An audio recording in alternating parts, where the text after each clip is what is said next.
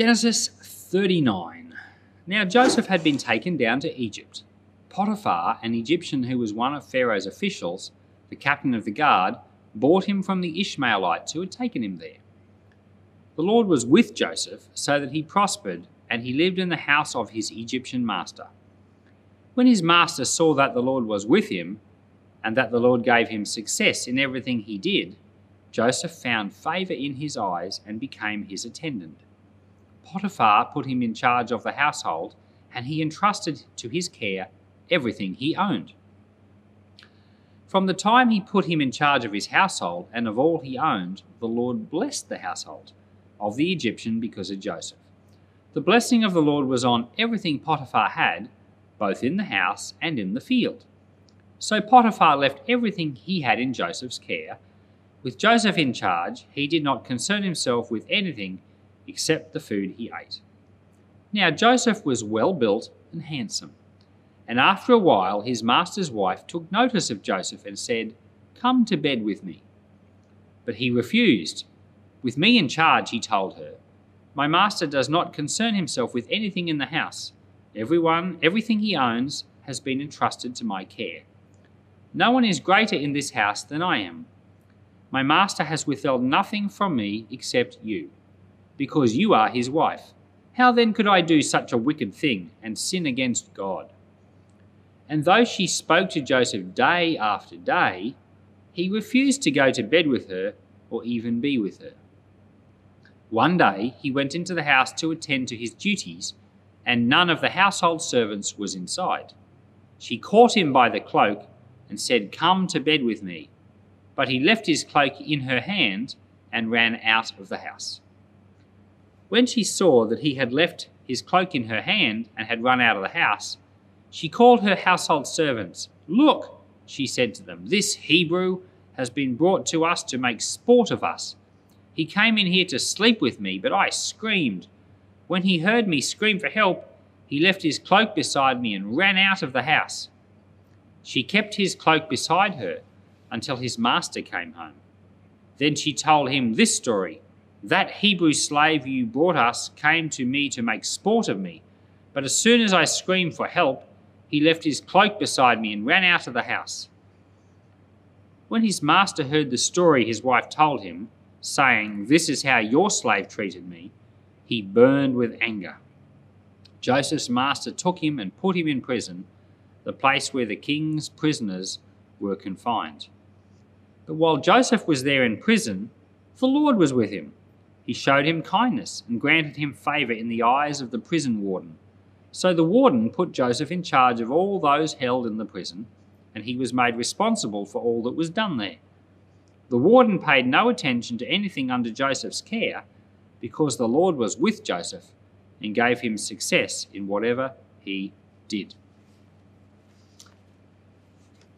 Joseph, the first thing you notice about him is he doesn't have a woe is me mentality, which probably many of us would have if we were sold into slavery right now. We'd be, kind of like depressed. We'd struggle to rise up.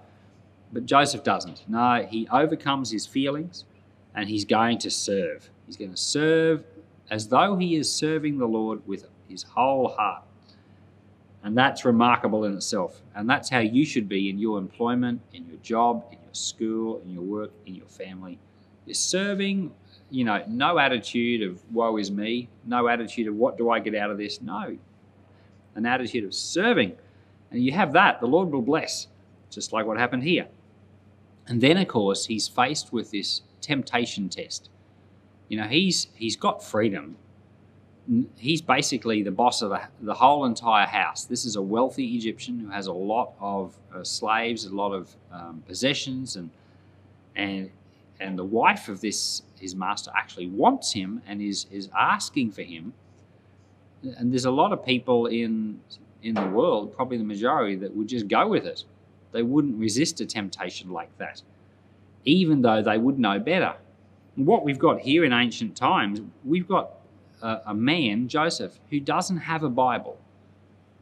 Jesus hasn't come along yet. The 10 Commandments haven't come along. There's no Bible to read. How does he know what's righteous and what's not? And he knows because the Holy Spirit is with him. The Holy Spirit, and he even says, how could I do this thing against my master and sin against God? He knows it's wrong against his master, and he knows it would be sinning against God. He knows. And it's, for us, there's so many people who don't overcome temptation today, even when they know it's wrong. But here we've got Joseph overcoming temptation, consistent, persistent temptation, and he didn't have the benefit of all the information that we've got today. He had the power of the Holy Spirit helping him. And of course, it ends up coming back to bite him because of his desire to do what's right, he ends up in jail over that. In the book of Hebrews chapter 12, verse 6, the writer of Hebrews says that you have not yet resisted to the point of the shedding of your blood. In other words, there's a point of resisting temptation and resisting evil to the point where it affects us and it even brings us to the shedding of our blood. Well, this is where Joseph was at. He resisted to his own hurt. And whereas we compare that to the previous chapter, which we just did yesterday, where Judah just has all these crazy immoral things happening and all Joseph's brothers. And so we see, on one hand, Joseph not having the benefit of all the information we have, but resisting and doing what's right. But his brothers just going with it, like people usually do. Such a contrast between the two. In ancient times, for an indiscretion like the one that Joseph was accused of, he didn't do it, but he was accused of it, an indiscretion like that would be enough to kill a slave. And in archaeology, we don't find prisons like what we find them today. So today we put people in jail and they will stay there for years. But in ancient times, that was a waste of resources. Why would you put someone in a jail and feed them? No. Jails were just a holding cell until you killed them. And this is why Paul, writing in the New Testament in the Mamertine prison when he wrote 2 Timothy, he's in jail and he writes and says, my time is short. I've run the race. He knew I'm only here until I die. And this is ancient culture for you. So Joseph gets put in prison, and I guess the question in his mind was, am I going to die? But even though that's always a question, and it really depends on his master, I guess, he serves the Lord in that place with just a bigger heart as what he served Potiphar. He's not instructed to do this. There's no rules about it.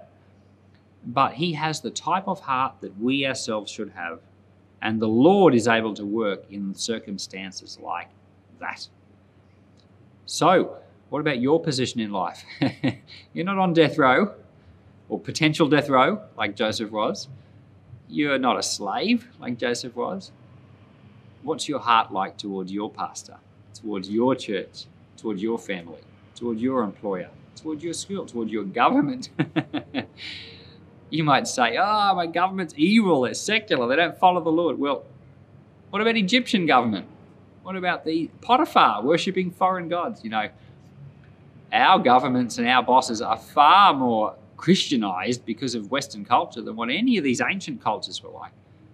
No, if Joseph could serve the Lord by serving these people, we can be servants too. So Lord, help all my listeners today.